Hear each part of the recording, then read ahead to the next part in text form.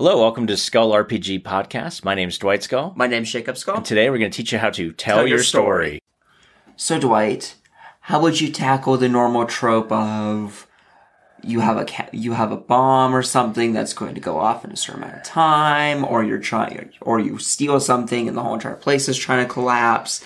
That isn't as feeling like the cliche that it kind of is. Yeah, sure.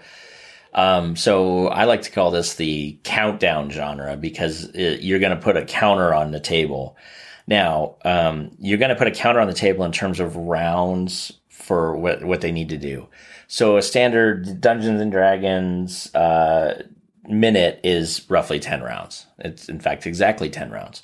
Mm-hmm. So if I was going to have something that's going to take place in 3 minutes, or something bad's going to happen in 3 minutes, they have 30 rounds. So I would take a D100, I'd put it to 30, and I would explain to them what's going to happen now.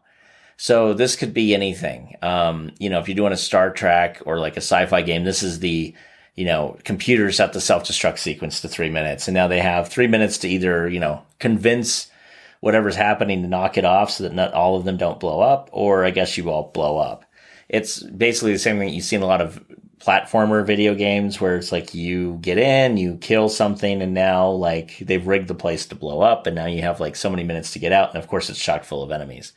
So let's just use that as an example, because some of you are like, I don't understand how that would work in a D&D world. Okay, fine. Let's say that your big bad has created a pocket universe that you've gone into, and it's literally, you don't know this, but their will is holding the pocket universe together.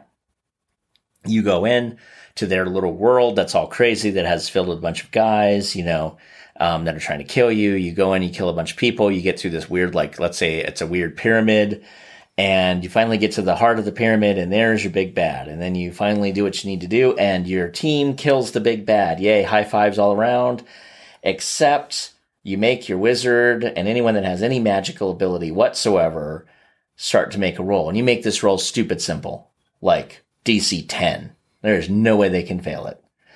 And you turn to them and you say, the pocket dimension you guys are in is collapsing because you've killed the guy who maintained it. Mm-hmm. Oh, crap.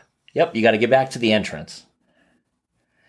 And then you make them, if they rolled really well, you can tell them how many rounds they have. If not, you can keep the round secret, which is kind of jacked up thing to do. But I would make that easy too, like 15, DC 15 or something like that. And if they get it right the first time, you can say, you can make them roll it again and give them some bonuses so that, just to like, do you want to know how long you have? Oh, well, you think you have about 30 rounds. Cool. Let me put 30 rounds out here. What do you guys do? We're all running. Cool. So they're all running 4 times their normal speed. This is where the party having a dwarf and a halfling really sucks, because your elves and your humans are running at 30. Or unless they're all equipped with some really crazy mail, and now everybody's running at 20 times 4. You're running at 80 feet. It's not enough. This is when your movement speed and or your endurance skill really screws you, and your encumbrance, and right? Your encumbrance. So it jacks everything up. Everything's crazy. And then what I would do is I'd literally have guards have been appearing. Like, you didn't kill everybody. People filed in after you. And so you have these things where it's like, oh God, you need to not fight these guys because you don't have time to engage necessarily. Maybe you do in combat that lasts for a while, but you only have 30 rounds to get out. And I wouldn't make it impossible, and I wouldn't make it so that like you can only get out if you don't do anything and you run for the full 30 rounds. That doesn't make any sense to me either. What I would do though is I would make it so that maybe it only takes 20 rounds to get out. I'm giving you 30 rounds to get it done with your slowest character. So I'm making it possible unless your characters decide to just, screw around and not do what they're supposed to do. It's also nice too, if you're going to have some really big kind of treasure sitting there, that you're realizing that your characters will break the game if they have that much treasure. Having this little mechanic really puts a damper in them collecting like the entire ancient dragon's hoard of, 18 million copper pieces. They just don't have the ability to get it. So they have to choose what they want really quick, and they got to get out of there. So what I'd do is I would create a little chart. I would have like obstacles and then the checks to overcome them. I might put some guards in the way, and it's now a quick thing of, can I blast them out of the way? Can I throw them out of the way? Can we just run past them and take a couple of hits and not even care, which might be the actual issue. everybody's getting a couple of attacks of opportunity on them as you all run through the door. And they might have already been whittled pretty badly from said boss fight and everything to said boss fight. Right, so you're bleeding a little bit. And you're not really happy with this. Maybe there's little things where it's like, pipes explode that block some sort of passageway, or maybe there's an explosion that happens and one of the walls crumbles in right behind your players, or maybe right on your players, and they got to do a dex check or get hit by debris. Or to keep going with his example, maybe the whole entire pocket universe doesn't collapse at the same time. There might be segments that are constantly collapsing and going to and from existence as you're speaking. So that doorway just disappears and there's no way through that doorway. But it might be back in 5 rounds. Who knows? But you don't have time for that. And so there's all these things where you can have this really cool thing where the world is exploding, is dying, is disappearing, is blinking in and out of existence. In fact, that would make a really great trap, actually, is the floor around the doorway is blinking in and out. And they can do a knowledge check or an intelligence check to quickly ascertain how they have to slow down to then speed up through that section, because you don't know where it goes when it blinks out of existence, and it may not go anywhere. Like, it may just be gone. And if you wanted it to be gone, I would actually have a guy come out through the doorway and stand his ground on the blinking part, and then it blinks away. And when it comes back, he's not there. Like, and you could leave nice little, like, if you really wanted to be gory, you could just leave what's left of him in a pile on the, like, this is blinking out into something not good. And so you do that and to basically build suspense.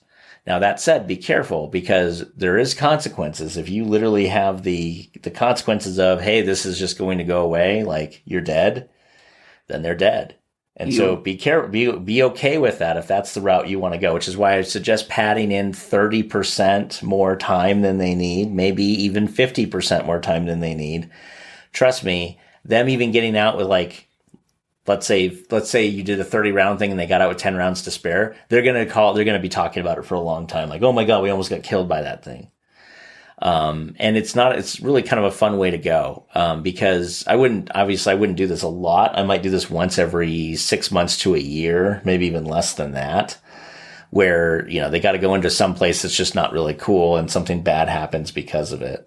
So you could also do the same thing with a god. If you want to, like, invoke the Deus Ex Machina, like, if you kill a high priest of somebody's god, the avatar could come.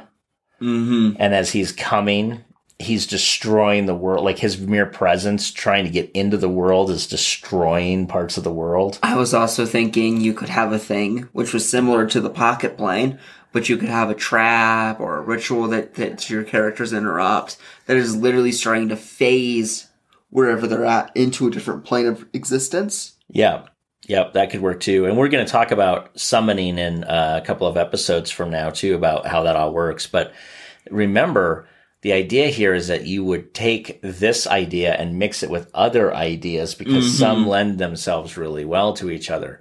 So a countdown also works great with a chase. So if you heard our chase episode, one of the things that could be done with a chase is a countdown, where the thing that's chasing them is so big and bad that if they don't get to a doorway by a certain time, that thing is gaining speed. So you could have a monster, if you want to call it that, or a thing that, like, first round it's only moving at, like, maybe 40 feet.